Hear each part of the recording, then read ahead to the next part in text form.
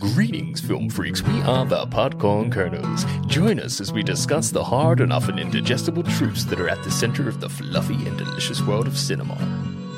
Season 2.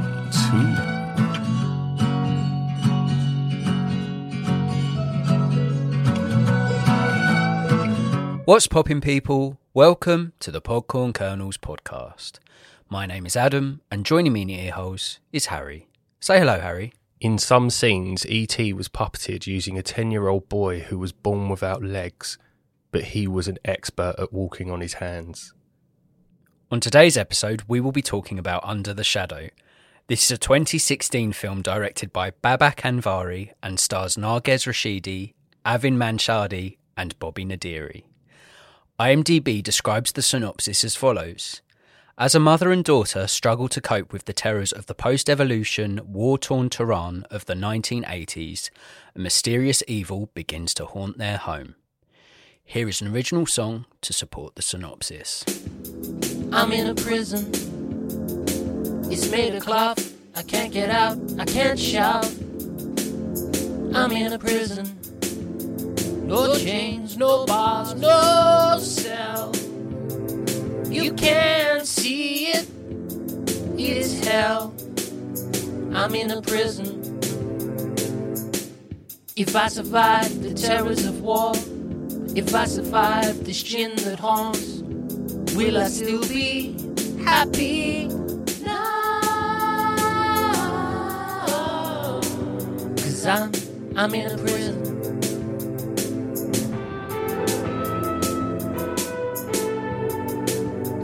I'm in a prison.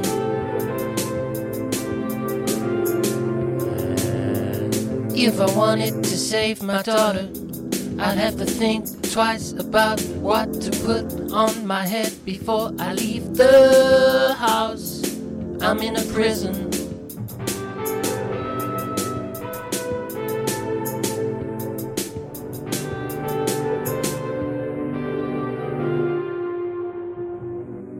I'm in a prison, and one day, far from this place, she'll get away and change her fate. But until then, someone should say, what's going on in that place? Let's start with some facts about the film. Under the Shadow was the official submission of the United Kingdom for the Best Foreign Language Film category of the 89th Academy Awards in 2017. It didn't win it though, did it? It did not. Do you know who won it? I don't. The Salesman. Seen it? No. Nor have I. I have not seen The Salesman, but that's a shame. I know Commode ranked it his favourite film of 2016. Yeah? Yeah. Highly rated it. Off the top of my head, I can't think of any big hitters in 2016, but in Commode we trust. Well, I think the reason it would have such an effect on critics or anyone that watches it is it's a very unusual setting for a horror film. Yeah. To be in a sort of religious state in Iran, of all places. I mean, I'm not well versed in horror films or films set in Iran. I've only seen a handful of both of those things. But I certainly haven't seen anything like this before. No. And that struck me almost immediately. It's got the same beats of a horror, you know, the suspense building and stuff like that. But there's nothing that while I was watching this or the days following watching this where I thought, oh, that film's actually a lot like this.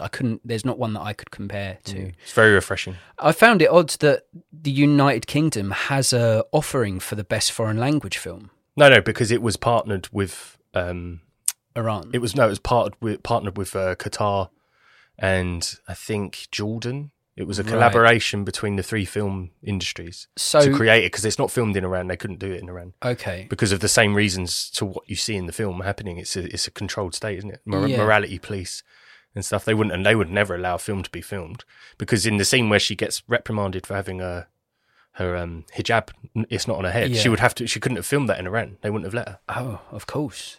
I guess I'm just a little bit ignorant because I didn't think that the UK would have a submission. It's only because it had a finger in it. Yeah. I guess. So because they played a part in it, they submitted it, I suppose, along with Doha. It's cool. I never even knew foreign film worked like that. I thought they just looked out at the countless countries, looked at the films that they produce, and then said, "We like your film." I didn't realise you make a submission like Eurovision. Yeah, and it's mad the countries that do submit films that obviously don't make it to the nominations phase. There's countries that you wouldn't even think would have a submission in them. And they do, and it's amazing to see. Yeah. At 1 hour, 11 minutes and 10 seconds, when Shide is on the terrace, the damaged part of the building on the right side resembles a human skull. What? Yeah. Did you see this in second upon watch? I read the fact before the first watch, looked out for it, could not see it, paused it at the time, looked for it, could not see it. Wait. Second watch, paused it at the time, stated on said fact, couldn't see it. So I call bullshit. What the fudge? Unless we're looking at a different edition. Perhaps, I don't know. I know the scene that they speak of. She's on top of the roof where there's been some damage by Iraqi missile. Yeah, and I couldn't. I looked on the right side, left side, up, down. I personally couldn't see it. You keep getting done over by facts at the moment. Yeah, and I will always sniff them. I will always sniff out the facts to see if they are in fact facts. Well, if they're not facts, don't say it's a fact. Don't write it on the Tinternet. That is the opposite of a fact. And portray as such. If you watch it again, have a look. If you're a listener and you've seen the film and you can point out the skull in question, I'd love it if you got in touch and told me where it is, because I couldn't see it. But as well as that, later on in the film, there is a part where they're in the house and it's when all the shit's going down. There does look like there's a fucking face in a cushion, and I only saw it the second time round. And that shit me up on the second time. I reckon you were seeing things, though. Yeah. I think you were losing it a little. Talking about the facts, I remember hunting for years. I mean years. No different to Indiana Jones looking for the Ark of the Covenant. Yeah, but in Raiders of the Lost Ark, it was always said that you could see a hieroglyphic of R2-D2 and C-3PO on the wall in the tomb. And I looked. Yeah. I had brooders that looked. I had Minor Father that looked. Sent out a search party. We all looked. We paused every scene. Yeah. It's in the room with all the snakes. And I scaled the walls. I did scene. I put it into bays. I got out red string. I did everything. I wrote down. I was like, where is it? I want to see this Easter egg. Yeah. It cannot be found. If someone can find it, tell me where it is. Take a photo of it on your screen and email it in. Yeah. Because I need to. I've been hunting for it for years. Maybe that's something we can... I think it's a lie. It can be a quest for us. I think it's a lie, mate. As a team, as a unit, we can try and find it. With facts like that one and this one here, part of me is like, did someone just throw it in there and into the mixing bowl just for shits and gigs? Maybe. Are they just like, oh, we did this thing? And you're like, no, you didn't. And they're like, well, yeah, we are. We made the film. We know what we did. It's hard to argue with it. Did you watch that documentary about people's interpretation of The Shining? It's like room 218, 237, something like that. Yeah, room 237. Yeah, and so you get it from different perspectives of people that have studied the film. So one guy says it's about native Indians, and then it gets to this dude, and he says it's all about dicks. It's all about cock. Like he goes, look at this shot here, and he pauses it, and there's just something that's cylindrical or oblong shaped on the desk, and he says, look at how the character behind the desk is standing. That's implying his penis. I'm like, these people are finding shit that ain't even there. That's reaching, isn't it? I think it's reaching. Surely The Shining is a great film and Kubrick is a master storyteller and director. Surely a man of that talent, story so iconic as that, if there was any deeper hidden meanings, it would be more substantial than cock. Yes. It would have to be. Yes. I mean, I get the native Indian aspect because there's tobacco with native Indians on it in the shot and stuff. But yeah, the dick one. But just talking about, like you were saying, like facts and stuff, facts that cannot be confirmed. They can't, but they cannot be clarified. Yeah. I would love for you to give this film a watch at the hour, 11 minute and 10 second mark and see if you can see it. Maybe we'll do it after this because maybe you can see it. I really looked for it, man, and I couldn't find it. Let's do it after. I was upset. Final fact, included among the 1001 movies you must see before you die, edited by Steven Schneider. Schneider! Really? Oh, man, I didn't realise. I didn't even know that. I'm chuffed that it's included. That's great. Because for the listeners, Harry chose this film, and I'd never even heard of it. I'd seen it when randomly sort of scrolling through Netflix, it was never a film that really appealed to me. Fair to say it's a cover that wouldn't get you excited. Yeah, and I don't even think I ever read the synopsis. It was just something that my subconscious took in on Netflix, and I just always assumed it's just another generic Netflix exclusive, so never thought much of it. And like we said early doors, like, it is a film that's uniquely independent, so I'm glad it's included in such a prestigious list. I think so. What did you like about Under the Shadow? It's quite a big one, this, and sorry if it fluctuates between like and dislike, but they're all interconnected.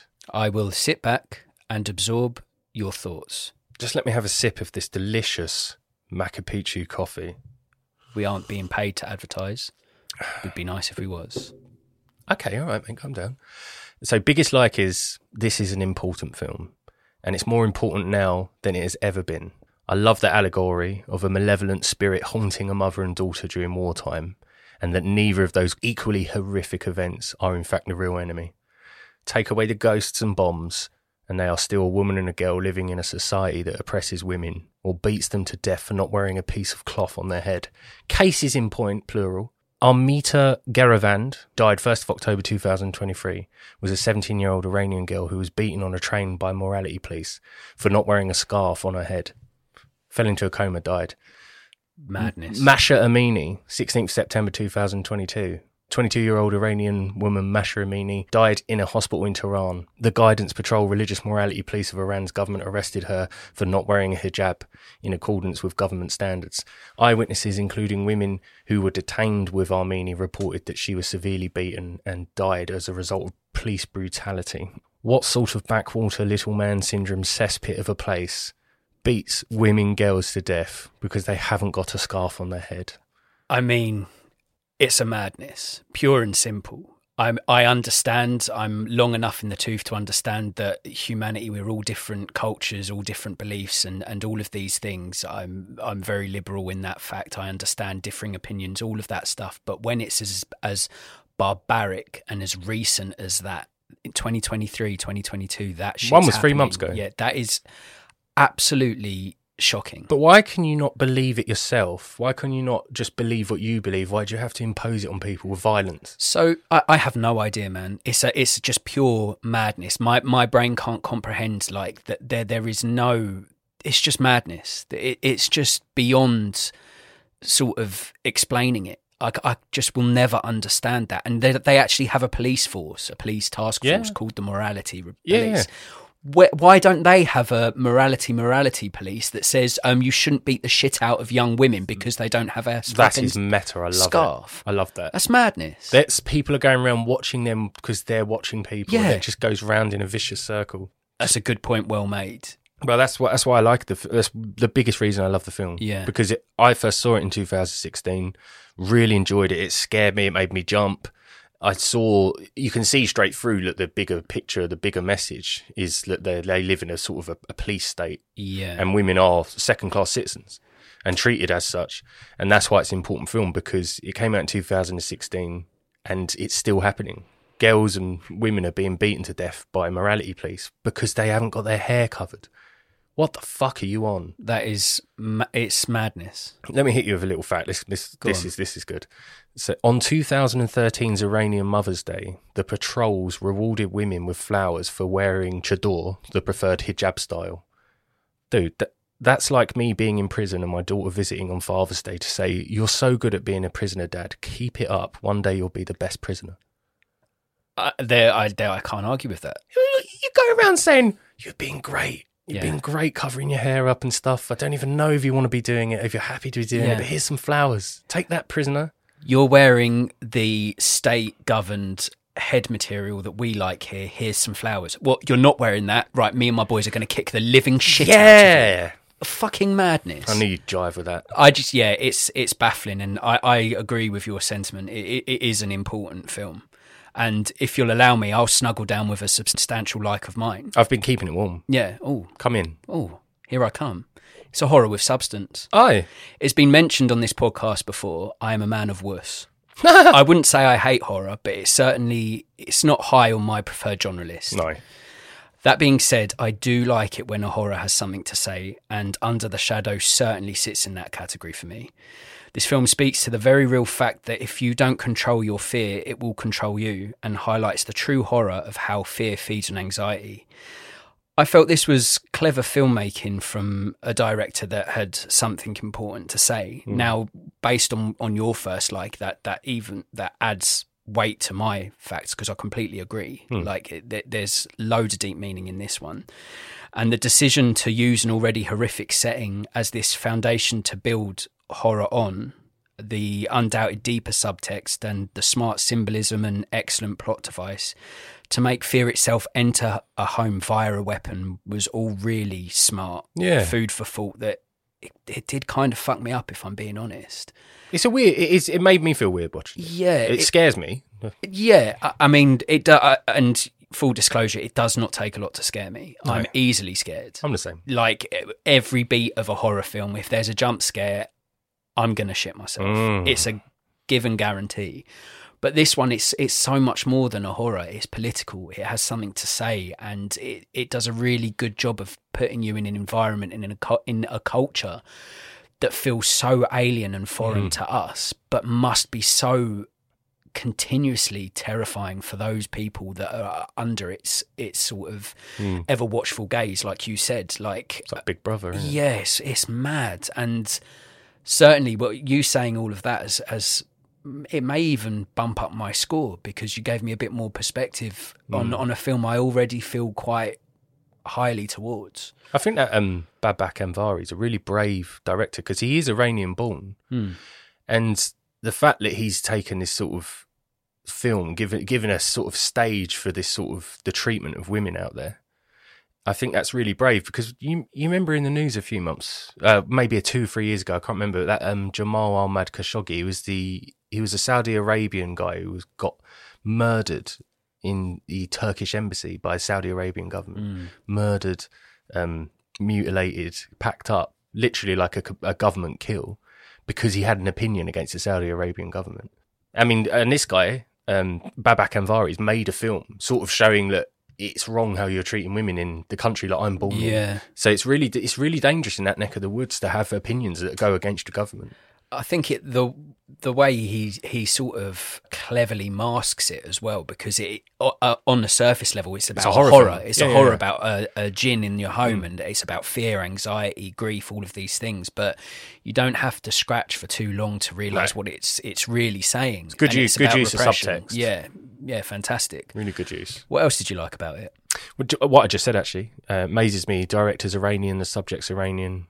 And it's about a haunting. You don't get more ballsy really than that. I think there's the fact that the setting is so unique and new to everyone. Yeah, like you rarely see a horror film from a state like Iran. It would be like watching a horror film from North Korea. Yeah, a closed down religious state. Essentially, very difficult to get anything out of them countries. I know it wasn't filmed in Iran, but in essence, it is an Iranian film. Yeah, as an audience member, you're watching this, and as far as you're concerned, it's all filmed. It's set in Iran. Yeah, well, the actors as well. I'm quite sure Narges Rashidi and Avin Mashhadi are both Iranian, or at least heritage Iranian. Well, I saw a film recently, and it based on what you've just said, maybe it's not actually filmed in Iran, but it's Holy Spider, and it was about an Iranian serial killer. Oh.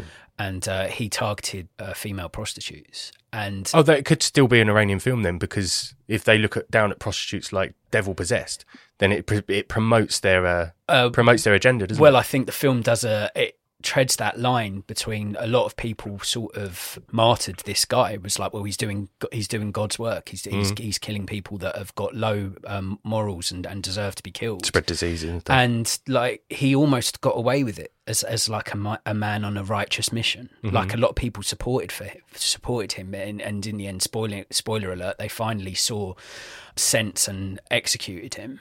Jesus. But it was 50-50. I mean, the film leads you to believe it was 50-50. I don't know the ins and outs and the true events. For large parts of the film, he could get away with it, which is just frightening. That's mad. I wouldn't be surprised. I wouldn't be surprised if it's filmed in Iran, especially if it's still to do with morality and killing the... Yeah. But I don't know. I would have to see it. Sounds good, Lou. It's a good film. Sounds interesting. It is a good film, yeah.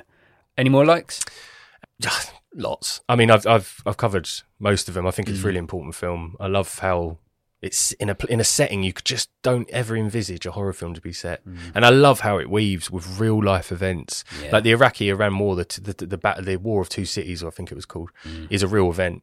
And then you've got this subtext for anxiety and worry. And if you're really down and really low and really unhappy, and the war will do that to you, it allows a door to open for the Djinn to get in and haunt you. And then when they run from a scene of terror, she doesn't have a headscarf on and the police pull her in. Exactly. And it's like, fuck me, there's no, like, take away the ghost, take away the bombs, she's still fucked. Yeah. That's why I think it's excellent. Well, fear follows you. Yeah. So even in a safe space at home, she feels threatened. She can't go to a place that's meant to be safe for everyone in a police station. Exactly. They're not even listening to the horrible things that are happening to her amidst a war. They're more focused on, well, look, you have no shame. Your head's not covered. Your arms uncovered. Keep it's that like, shit to yourself. Yeah, what are you doing? Keep that shit to yourself. It doesn't matter if the person in distress is male, female, or other. If they are in trouble and needs assistance, it's your job as a policeman, a man of authority, to help them.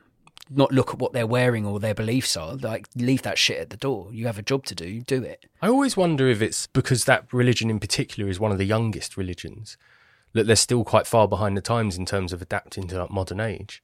Like, because you don't really get it anymore in like Judaism or Catholicism, where, you know, we control women and we control how everything's conducted from the church. We don't we separated church and state. So Judaism's like 3,000 years old, Christianity's 2,000, Islam's 1,400 years old. Is it? So Christianity was like 400 or 500 years ahead of it. I had no idea. Oh, yeah. Started in the 7th century. Muhammad was a war leader. He basically spread Islam by the sword. And he self-prophesized, made himself a prophet in the 6th century, 7th century. So I always wonder, like, you think they're like 400 or 500 years younger than Christianity. If they're still in that stage of controlling and manipulating and literally having a hold over how you conduct your life. Yeah. Whereas we had this in Christianity. We had the Inquisition. You know, we used to burn women if they lived alone in the woods. We'd burn them as witches and stuff. Yeah, I do wonder if it's to do with that, to still be having such archaic practices. That's an interesting question that I think it would take a lot more cultured and than a film podcast people to answer the question. I don't know, if you've got a nut between your fucking ears, it's quite simple. Well, yeah, I mean, basically they're using Internet Explorer when the rest of the world's using Chrome or Mozilla Firefox. It's like, adapt and move on. Like, that's barbaric. Like, we've evolved as a species, as a whole. Surely you know that is just madness. Treating people like that is just, well, it's abhorrent, it's disgusting, it's just ridiculous. Have the opinion. Maybe if you don't agree with the fact that person doesn't have a headscarf on, you can just say to yourself, I'm not going to associate myself with them because I disagree with it. I hold traditional values. Yeah. It doesn't align with my thoughts and feelings, but do you know what I'm not going to do? Stone I'm not them. going to kick the shit out of them. No. It's madness. Yes. Yeah. It'd be like me walking in a Chelsea shirt, seeing an Arsenal fan, and like beating him up. Which is a hooligan. It has happened. We've passed. You see the point. You've applied hooliganism to that analogy. Exactly. This is no different. Yeah. It's hooliganism. It's a pure, unfiltered madness, mate. Yes. It is. Well, I've gone to what I liked about the film. Well, why don't you do that then? I'm going to. And it's a slow, effective build-up of tension.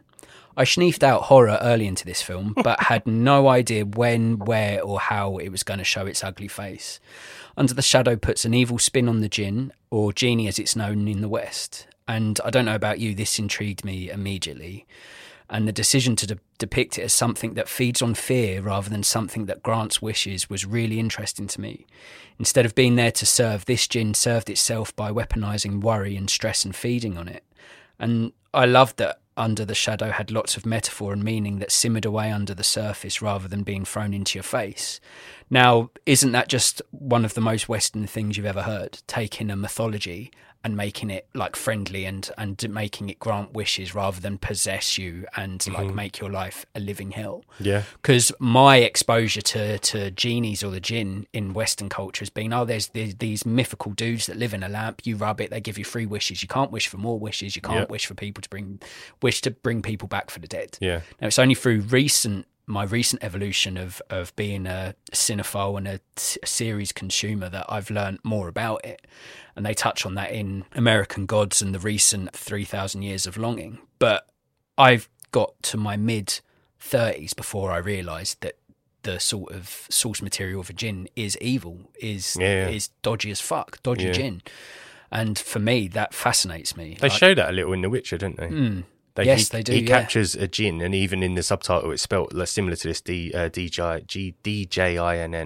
and it's a ominous djinn, but it will grant wishes, but it can possess you and make you. So it's sort of found a blend between the world of Aladdin and this sort of Arabian myth, which is really cool. Like a mongrel of mythology. Oh, a Heinz 57 of baked beans. Oh, Dad.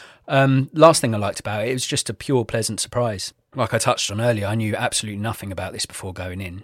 I didn't even look it up on IMDb or watch a trailer, which is a rare thing for me. Weren't inspired. Yeah, I thought I have gone this long without knowing anything about it. I'm going to go in blind. Nice. Because sometimes that's a nice little surprise. You Stevie wondered it. I did.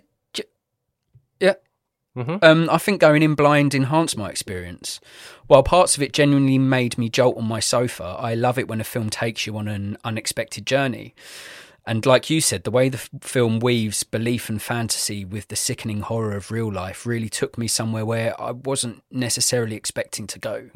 And in a time where everything is on streaming services, everyone's got an Instagram page or a podcast or has their opinion out there, it's quite a rare thing to unearth a film that you know zilch about. And it sort of encouraged me to do that with a few more films. I think just go in like the good old days where, like you've said before on the podcast, you go into HMV, pick up a case, 5-star total film, 4 or 5 Empire, I'm going to give this dog a walk. Always. And you do it. Always. I'm going to try and do that a bit more. So in future, if you are choosing an episode and I've not heard anything about it, I'm going to leave it like that and then just go in blind. That's cool. Yeah, I'm down with that, dog. What didn't you like about Under the Shadow? Reprimanding your kid for wetting the bed. Yeah. I had a nervous bladder until the age of about 11. You were 26, mate. Yeah. And it's sad, man. It's sad to not know why you wet the bed at that age. And when parents like berate you or say you're a big girl now, well, I'm sorry that I was asleep and my brain said we. I'm not in control of that. Yeah. Don't berate your kid for wetting the bed. She lives in a fucking war zone. That's the least of her problems if she's a bit pissy-panty at night. There's it's bigger not things. Something you can control. Outside of not drinking a pint of water before you go to bed and going for a wee before you go to bed, if you wet yourself, you can't be reprimanded for that. And she's a child. If it was me and you after 15 pints of Guinness, stumbled into bed, pissed or shat the bed, then you reprimand the individual. Yep. Because you're a fully grown person, you had too much to drink, and now look at the mess you've made. Exactly. That's understandable. Yeah. Yeah, I don't think that she should have been punished for that. It's a bit harsh. Raw, isn't it? Yeah. It's a bit cold. There's a lot going on. There's a lot going on. Yeah. Any mores for me? Yeah, ropey footage of the bomb being removed from the building wasn't necessary for the shot. Like, it didn't progress the story, and if you can't capture it believably, then leave it out. Yeah, in a film that just show the crane entering this sort of road, and I'll take it that you're implying that you've removed the bomb. But when you see the bomb, it's like it's like a late 90s sort of graphic, not graphic, but like the quality of it doesn't look tangible, it doesn't look like you can touch it, and the crane sort of moves it out of the building. I thought you don't need to show that. Yeah, it's quite a personal film. It's close shot. It doesn't need the wide. It doesn't need a shot showing the removal of a bomb. 'Cause it sort of it just cheapened the look of the film a little. Yeah, I think in a film where there's so much deeper meaning, so much subtext, so much going on, it's talking so much more than just the threat that's the obvious in your face, possessing beastie in your home. Like that could be suggested and be enough. I totally see what you're saying. It does look a bit ropey. It's probably a case of finance, isn't it? It didn't have the budget for it. It didn't look great. It didn't add anything to the film. Just as a director, I would have been like, this doesn't progress the story. You don't necessarily need it, no? No. It had no sway on the plot or narrative. It didn't need to be seen, and because it was you've broke all of a sudden. You've broke the aesthetic of what we've been seeing so far up until that point. Yeah, I personally would have left it out. And even the sort of parts that are meant to make you feel scared, they're not huge CGI pieces, are they? I like them bits. I think there's an excellent scene. It's in the trailer if you ever watch the trailer, but excellent scene where the mum exits the front door of the house, pops up a few stairs, and when she turns around, there's this like bed sheet floating in the corner, and it bursts into the house and closes the door. I thought it was excellent. Yeah, I mean that's the point I'm making. Like they managed to do the scares seemingly on a relatively small budget. You look at other like big Hollywood horror productions, there's a lot that goes into the making for the scares. In a world where it seems they are making successful scares with a smaller budget, like keep that sort of trajectory going for that scene you're talking about. Like less is more, like you said that you opened my eyes to that in horror. Less is always more in horror, and when the jumps and the scares happen in this film, they are very impactful, but they're not huge in terms of production value. And I think that scene you're talking about, it is pretty, it's distracting, isn't it? The way it looks, not needed. Not needed. And what the hell's the huge mouth under the bed? I don't know. Please don't. But it's so odd. Yeah. Like, you obviously, if you put a Reagan face in front of someone or a Freddy face, it's all scarred and fucked, and it's like it's trying to scare you. When you put like almost like a, you know, the sweet you can get of lips and teeth. Yeah. Like it's a chewy sweet. Yeah. It's like almost caricature, and that makes it disturbing. I think it's like the Djinns almost. So for context, in the film, she's going through it at this point. The Djinns fully. The Djinns gone and got it. Yeah, and she's in the middle of that. And she's being and she goes under the bed, and there's just this huge gob with massive gnashers, and it's almost like smiling at her. And for me, it's like it's taunting her. It's like, I'm here now. You know I'm here. And it was using her daughter's voice to lure the mum out from the basement. So the thing she hits in the basement is just her daughter. Yeah. Mum, don't go punch. Yeah, I'm ignoring the fact that you're here in physical being. I hear your voice from a Djinn upstairs. I'm going to go and pursue that. Yeah, that fucked me up. Have you seen that Narges Rashidi in anything else? She's really good. Yeah, she's in I've only seen her in Gangs of London. I haven't seen her in anything else. And she's a badass, like, gangster boss, but, like, forced to be a gangster because of, like, her family being gangsters. I will have to watch that. Yeah, she's great in it. She is really good. She's a lot of her character has to do with like the lead played by Joe Cole and their chemistry and herself in it. She's brilliant. Joe Cole, yeah, fella from Peaky Blinders. Yes, the youngest brother. Yeah. I know what you mean. Yeah, that's so cool. It's definitely worth seeking out. She's tremendous in it. It's a good series. Yeah. Got any more dislikes for me? No, man. Yeah. No, I think I've covered it all. I'll go on to mine. And the main one being jump scares. I just don't like being made to jump, man. The first one was from a fucking toaster popping out toast, and I nearly threw red wine all over myself. I don't react well to physically jumping out of fear, and it's a sensation I don't think I will ever enjoy or come to terms with. Now, I know people get great kicks out of it. It's like roller coasters. I don't mind a roller coaster, but when I'm on there, I'm always thinking, why am I here? Why am I doing this? I don't like to be scared. So it doesn't matter how many times I sort of put myself through a horror film. When it's happening, I fucking hate it. The tension. I'm an anxious man as it is. When I'm in a horror film and I'm waiting to be scared, I just don't do very well. Would you say this one's high up there for how much it made you jump, or have you seen ones that have made you really, like, pound for pound, like every 3 minutes? I'll tell you, Dad, the one film that made me shit pants before Ibs came into play. Enemy by Jake Gyllenhaal. It's not a horror. But sort of fear in this film, Enemy by Denis Villeneuve, is shown by a spider. Uncertainty is shown by a spider, and the film starts and there's a tarantula. So already I'm like, this film's a 2. Oh, no. But throughout the film, the spider gets bigger because the danger, the threat, the fear, it's sort of metaphorical. It gets bigger and bigger. And later on in the film, it's like this huge spider in the distance on buildings. The last shot of the film, I have never, talking of roller coasters, I screamed like I was fucking on one. God. Door opens and this room, imagine this room, I'm going to be sick. Imagine this room was full of one great big fucking spider. Oh, so it's like contorted itself to fit. Yeah. And this door opens right at the end, and as it opens, you're just greeted with a fucking room-filling tarantula thing. I was watching it with my brother, and I fucking screamed. That's not literal, though. It's speaking to something. The spider. It's metaphorical. It's like you can't ignore the bad thing you've done. This film. That's Denis Villeneuve. Yeah, Enemy. Watch it. I can't ever watch it. Post Incendies or pre? Post.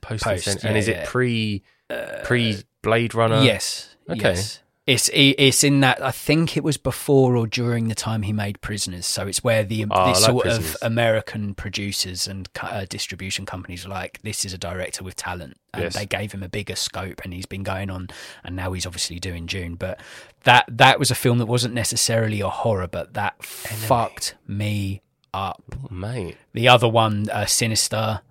I mean, I want to watch Hereditary, Conjuring. but I know how fucking terrifying people find that film, and I know it's one that you don't necessarily think is that scary. No, I don't think you should treat it with the same fear that you say would treat Exorcist or something. Yeah. I don't think it's Ari Aster, isn't it? Yeah. So if you watched Midsummer and stuff, yeah, it's culty, so it's not like it's devil worship, but it's not necessarily devil. I think, as we said on this podcast before, or I've said, spiders and possession, man, they're my two red flags. I can't deal with it. So anything with possession, like this film's got a lot of possession about it, and Enemy, which is about a fucking room filling spider. Yep. Yeah, not comfortable. I actually feel uncomfortable even talking about it. You love it. Second thing I didn't like about the film was Danger waited for Daddy Doctor to leave. I may not be the right person to offer this up as a conversation starter, as I'm far from being a horror expert, but the way the film waits for Daddy to leave before it gets dark feels like it's done too much in horror. Doesn't the djinn arrive by the bomb? Yeah. So the daddy left and then the bomb landed? Yeah, but for me it feels like it's like the director thought to make it more frightening, the stereotypical strong male had to leave the vulnerable woman and child at home on their own. Now, I put it to ye that it would have been even more scary if all three of them had to stay and deal with a dodgy djinn as a family because they had nowhere else to go.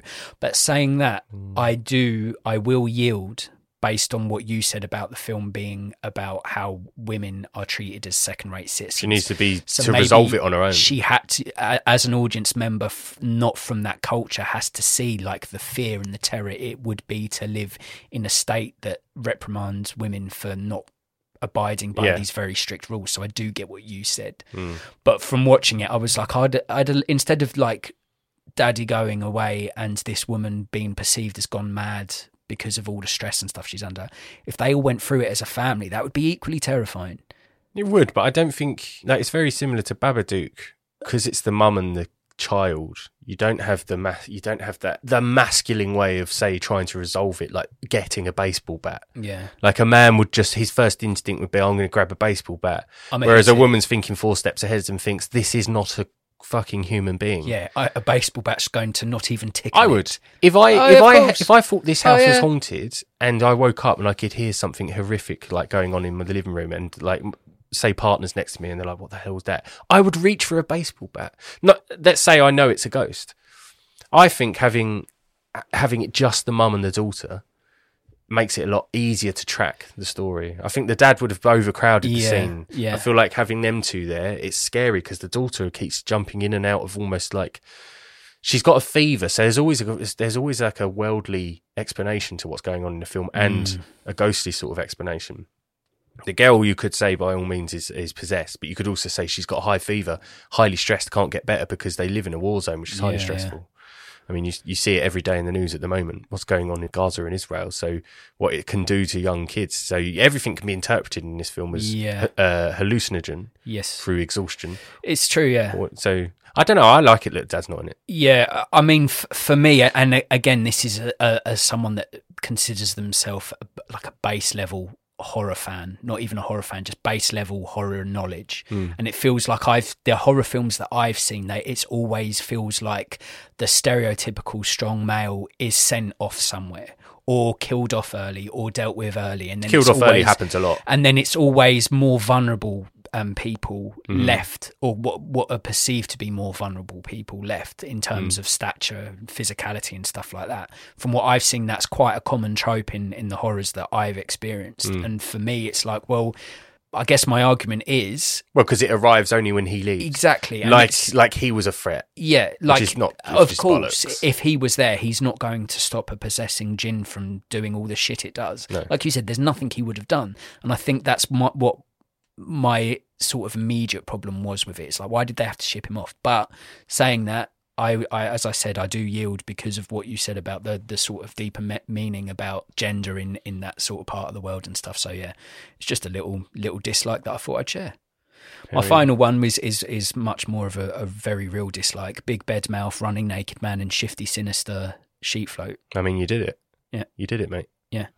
Under the beds, there was just a fucking massive mouth that made me want to look under my own bed. In a hoodie? Yeah, I did it. I did look under my own bed. Imagine that, 36 years of age, looking under a bed for a huge mouth because of something that was in a film. Mm-hmm. The running naked man that dove into the ceiling reminded me of the greased up deaf guy from Family Guy. Yeah. Ain't never gonna catch me. Yeah, couldn't help but see that, and that frightened me. And the floating sheet made me remove my dressing gown that hangs on the back of my bedroom door. All true. I didn't like the floating sheet. Under the Shadow reminded me how uncomfortable horror makes me, and I dislike how affected I get by these type of films. Mm. And I've said it before, I say again, it don't take much. I reckon you should, for the fans and for everyone else, watch The Haunting of Hill House. 100p, mate. The director... Series?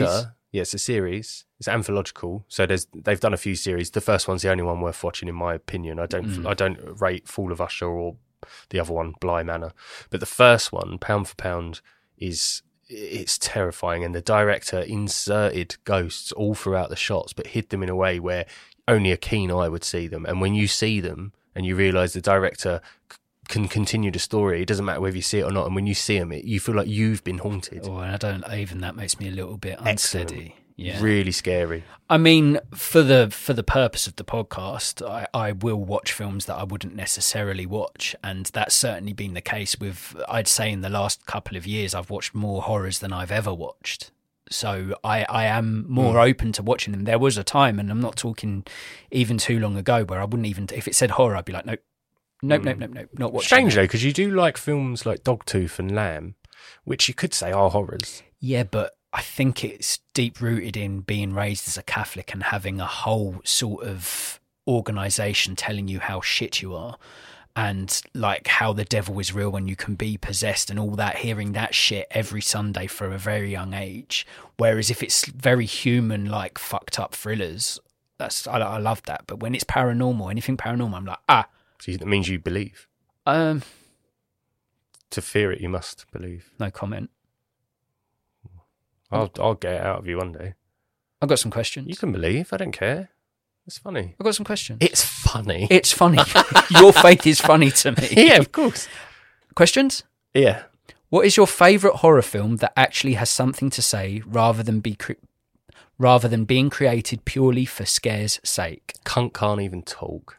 I'm joking. Ask it again.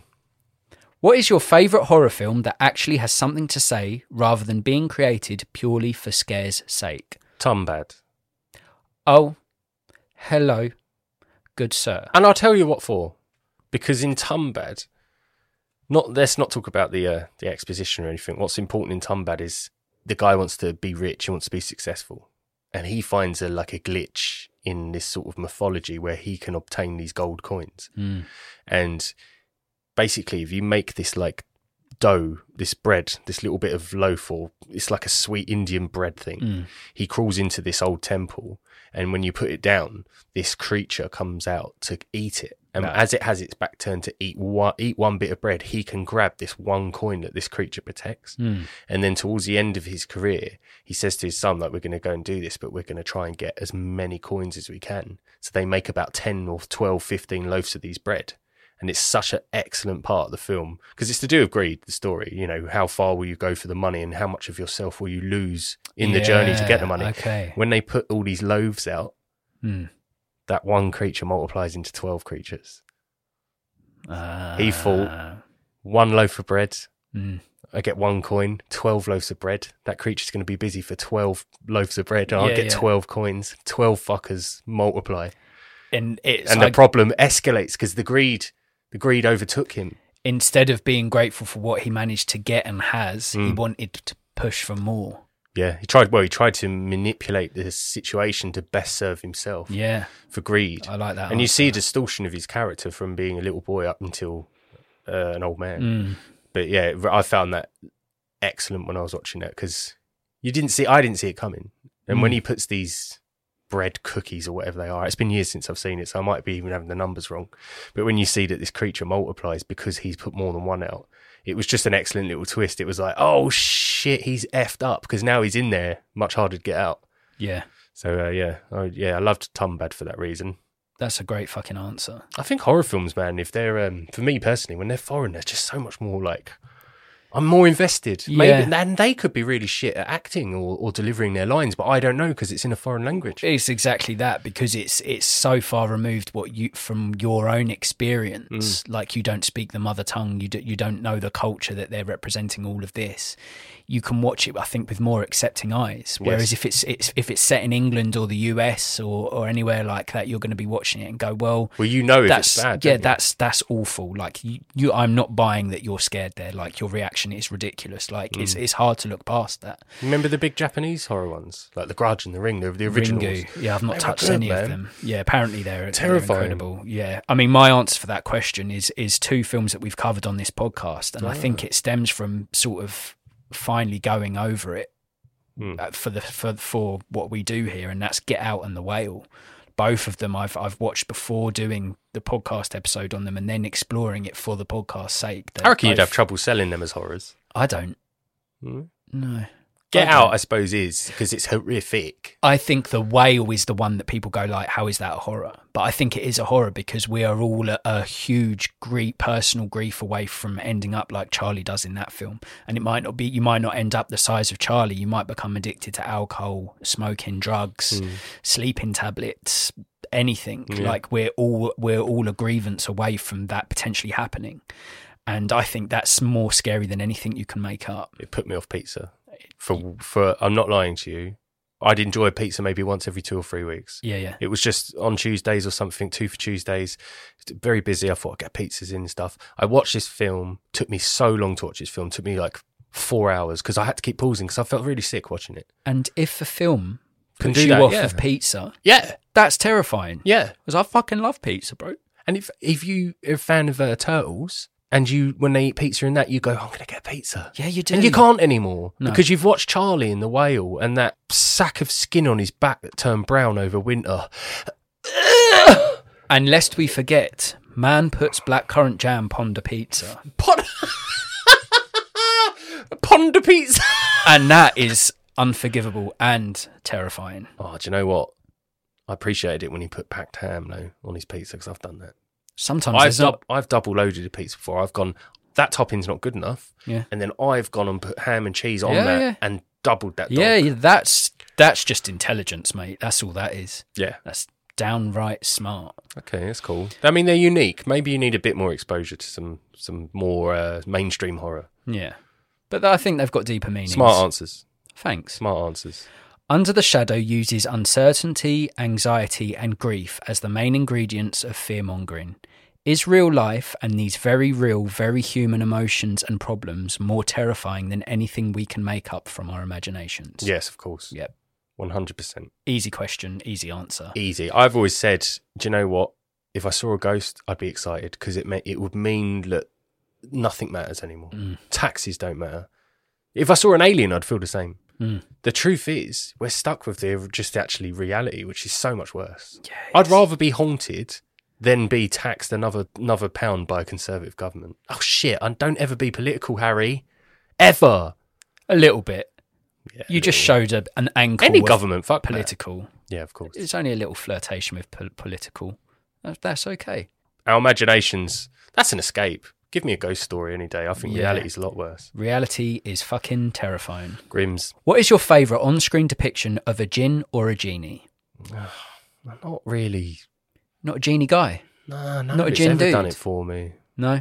Well, just to give you an answer, I'll just go with the original animated Aladdin. I won't even give the bloody Will Smith one the time of day. I hate all that live action remakes of animations. Yeah, it's not great. They all suck. It's not great. Was it Dumbo, Cinderella, Lion King? Oh, fuck off. Little Mermaid. Yeah, just done it to all of them. It's just, and they're all shit. The Tom Hanks Pinocchio one was turd on a sandwich. It was crap. Yeah, it was. I can't stand them. I didn't mind. It was very short, but there was a depiction of a djinn in The Witcher, which I enjoyed The Witcher for season 1. 2 really started to falter, and 3 is some of the worst television you will ever see, Can I get ever watch. I'm joking. Oh, you fuck. Just for the listener, Harry gave me... I'm still going to look. Harry gave me some eyes like there was something spider-like behind me, and I bought it. There is a huge web up near the St. Patrick's Day Guinness hat. Huge web. Let's wrap up then. My favourite on-screen Djinns and Genies is 1,000 Years of Longing and American Gods, both because they're painted in a different sort of... slightly different frame to... my first exposure to the Genie, which was Robin Williams in Genie. Is that Tilda Swinton and Idris Elba? Yeah. And now it's sort of popped up more in more things I've watched, and certainly after watching Under the Shadow, it's certainly something that I'd be interested in seeing a bit more of. So, yeah, they'd be my answers. What would you rate Under the Shadow out of 10? 8 out of 10. Okay. Yes. I'm just doing some maths. It's not my strongest point. Oh, that's because you've 0.5'd or something. I have 0.5. You knew you'd 0.5. I 0.5 based on your heartfelt first like. I mean, that's amazing. If I can pull a 0.4, if I can add a 0.5 to you, exceptional. So, full disclosure, I did have it at a 7, and then when you spoke about it, I was like, you know what? I think I like this more than that. Yeah. And so, I would go with a 7.5. That's good. I've honestly thought you would have given the film a 6 with positives. I thought you'd have been like, I enjoyed it, but it's a 6. I mean, again, horror's not my forte, and if I can give a horror film a 7.5, maybe that means I'm growing as an individual, and we love to see that here. Yes. That gives Under the Shadow a total score of 15.5 out of 20. If you like your horrors to be harrowing, historically accurate, and honestly kind of fucking horrible, or if you have ever wanted to see a genuinely dastardly djinn do dodgy dementor drifting whilst dishing out disturbing danger dreams... How did you do that? ...then Under the Shadow could be a film for you. How did you do that? What? That was mad. Did you like all it? them D's and J's? Yeah. I'm a DJ. That's crazy. I almost had a seizure. Under the Shadow is available to stream on Netflix. Consider watching this one if you enjoyed Holy Spider, 3,000 Years of Longing, and He's House. Should we play a game? Yes. Give it a name, give it a name, give it a name now. We birth a plot and then make a trailer. What the plot? Action! Me this week. Yeah? Yeah? Me this week. All right. I'm going to start with a real quote. Ooh. A real life quote. I would absolutely love to make a movie about a stutterer, actress Emily Blunt has told the BBC. You get that? Yeah. You hear that? Yeah. Yeah? Yeah. I want to do a film about Emily Blunt wanting to do a film about someone with a stutter. Very like being John Malkovich, if you will. Okay. So the film is her wanting to raise the funds and awareness to do a film about someone that stutters. Okay. You see where I'm coming from? I feel as I do. Like, I read this story and I thought it was funny. Not funny like to rip on people with a stutter. I found it funny that she's telling the world that she wants to do a film about someone who's got a stutter. And I thought, well, the story that we all know currently is that she wants to do a film about someone who's got a stutter. So we should do a film about her wanting to do someone that's got a stutter. Yeah. So it wouldn't be a documentary because she wouldn't be like a floating head saying, oh, this is Gavin. He's got a stutter. Well, she plays herself. Stutter. So she would be directing or starring as someone with a stutter. She's Emily Blunt in a film. Okay. About Emily Blunt wanting to get the funds together to do a film about someone with a stutter. So it's meta in a way like JCVD is, like Jean-Claude Van Damme film, where he's playing Jean-Claude Van Damme in going into a bank getting put up for robbery. Okay. It's John Malkovich titled the film, let's say that's Spike Jonze, isn't it? Yeah, John Malkovich. Being John Malkovich is the name of the actor being John Malkovich. So, and it would be also like The Unbearable Weight of Massive Talent. It's about Nicolas Cage as Nicolas Cage. Yes. But this would be Emily Blunt playing someone who has... It would be the story of her playing someone who has a stutter. No, it's the story of her trying to get a film on its feet about someone who's got a stutter. It's like stutter awareness. Well, yeah, but like sometimes it's like when you watch a film like Mank. Mank is about the guy who wrote the Citizen Kane, which is revered the world over as probably one of the greatest films of all time. Okay, and it's about Mank. It's about Mankiewicz who wrote it. Yeah. So that's in the grand scheme of things, that's the lesser story of Citizen Kane. Yeah. This is Emily Blunt wanting to do a film about someone with a stutter. There's a few other things she mentioned in the BBC article. She put, the emotional trauma of living with the inability to speak will limit you in ways that are, for someone who speaks fluently, pretty unimaginable. So it is a deeply layered film as well. So that is a story that deserves telling, like struggling to find your voice, not being heard. And in a world where content needs to be so easy to digest and quick and fast, it would be hard to maybe in this landscape get the rights to make a film like that, because it's serious subject matter. You can't mock something like that. Really. Well, people do. Yeah, exactly. And I think that people shouldn't. We're so far in society and civilization where you should not really be making fun of people with speech impediments. Like in the 80s or 90s, you'd see that would be rife in comedy films. It's Adam Sandler's bread and butter for fucking decades. Well, it's weird you say it, because she went on to say, so as long as we can keep destigmatizing it, then there won't be so much shame. It can just be more acceptable, because I think it is one trait that is easily bullied still. Now, I have only ever felt sorry for people that have speech impediments. We have a joint friend at a pub who has a lisp, don't we? And it's a very a very severe lisp. And do you know what? Before we knew this guy, he would stare at us, and our first reaction, being male gorillas, but both actually being betas and trying to pretend that we're alphas, was like, why is he staring at us? Yeah. And then there was just this one interaction once where I said, hello, mate. And he went, oh, yeah, how are you doing? You all right?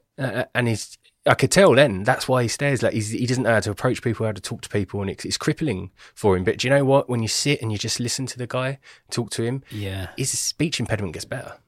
When he's more, I've noticed that gets more confident. He's a regular at our local pub, and we have a chat with him. First few times I spoke to him, it was a real struggle, and I can't imagine that. I know what it's like to be an anxious person and struggle to meet new people and speak with new people and socialise. All those things, I understand that, but I can get my words out. I can get my point across. To be restricted, where imagine like speaking to someone and you can see them, like you can register that they can't hear what you're saying, or you can register that maybe they're getting impatient. Like talking to elderly people. Yeah. And it's exhausting for the person who's trying to understand if they can't. It's not their fault if they can't understand, but equally it's not the person's fault that has the stutter, and that must be exhausting for them, having to repeat themselves so many times. Like, I think that's it's an important subject matter for sure. It is, but with me particularly on this one, I wanted to see exactly the process that Emily Blunt would have to go through to get a film off its feet. Yeah.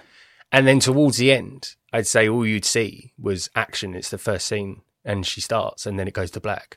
Yeah. So it's the journey of putting a film on its feet. Emily Blunt playing herself. Yeah. About getting a film off the ground that's about someone who suffers with stuttering. So I like that. Is it meta? It is meta. It's meta, isn't it? Yeah.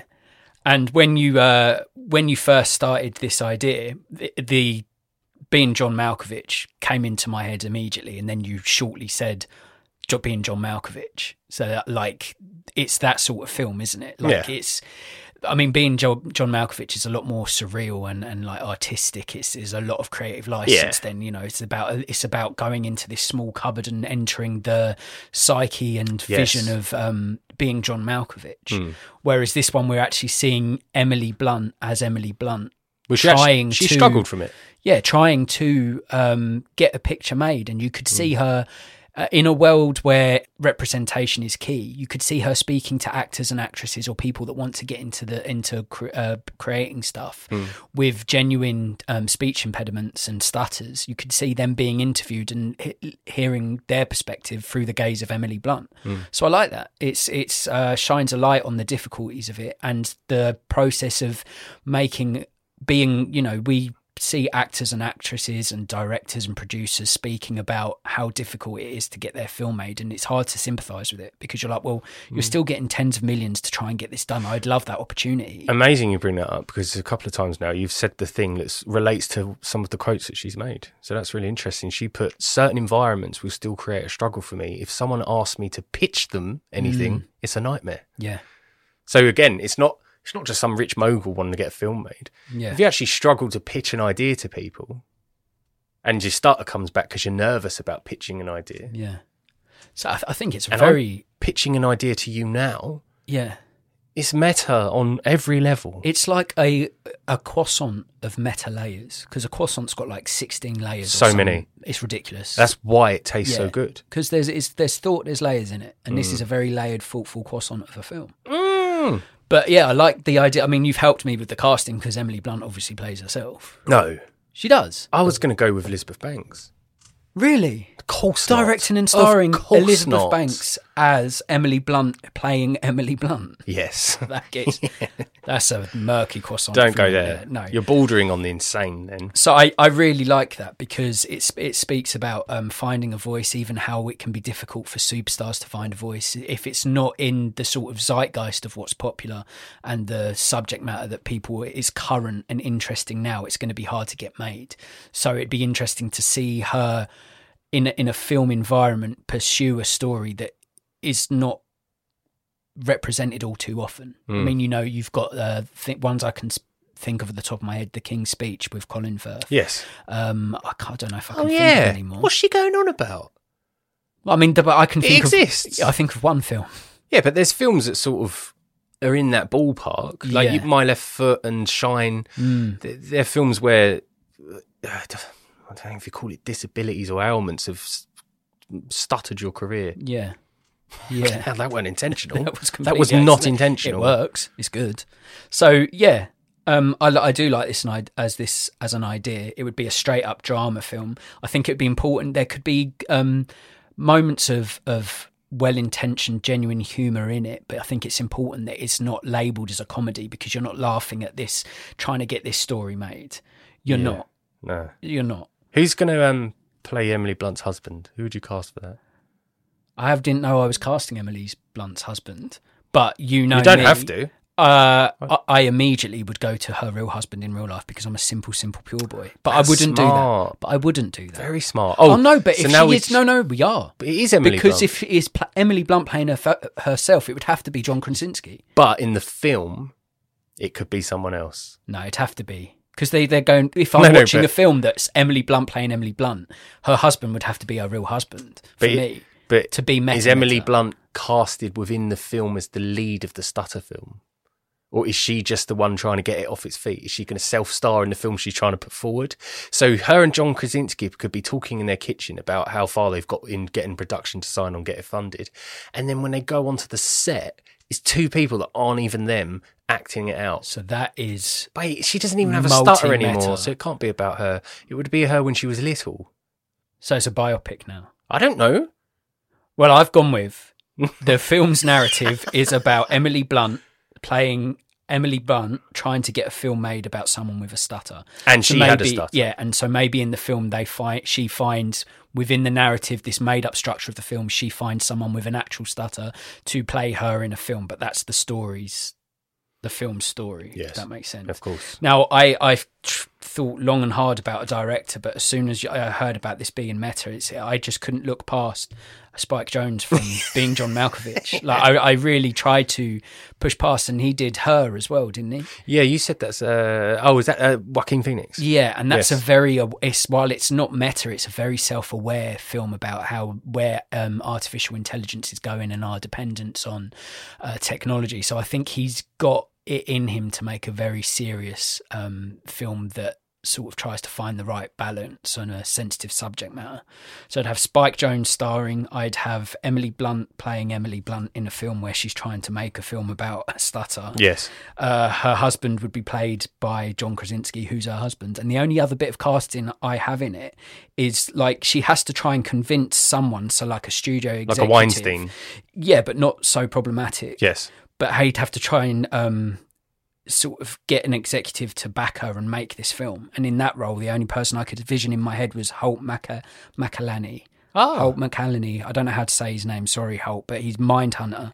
Yes. Nightmare Alley, Fight Club. Great supporting actor. I could see him as being that stern, like, well, I'm not budging. The people don't want to see a film about this. It's a really interesting, layered meta film that I really like it. It's a really good idea. Yeah, and why did they not want to see a film like this? Exactly, yeah. So it'd be a straightforward drama. Spike Jonze directing, Emily Blunt, John Krasinski, and Holt McCallany. And I'd call the film Did I Stutter? Harry. What? Do you think it's acceptable for us to use real footage of Emily Blunt talking about her speech impediment? It's for a good cause. It is, yeah. It's for a good cause, don't worry. Yeah, but it's important that you shine a light on it. And us actually showing the listener that we're discussing this topic shows that we're being meta about a film that's going to be meta, so that makes it double meta, which is really on trend right now. Then why are you asking me? I just want to make sure, because I don't want us to get cancelled before we've even got fucking found, so it's important. The worst thing you can say to someone is, the worst thing is you could finish their sentence. That's so frustrating if someone does that. The worst thing you can say is breathe or slow down. It's not about that. More than 80 million people internationally stutter. Emily Blunt wants to help them find their voice. I feel like my stutter was more under control by the time I was about 14. It still comes back and flares if I'm really tired, or when I was pregnant, it was really, really prominent again. Is that because of no breathing? Space? Yeah, No diaphragm movement, and she goes on a bit, doesn't she? Right.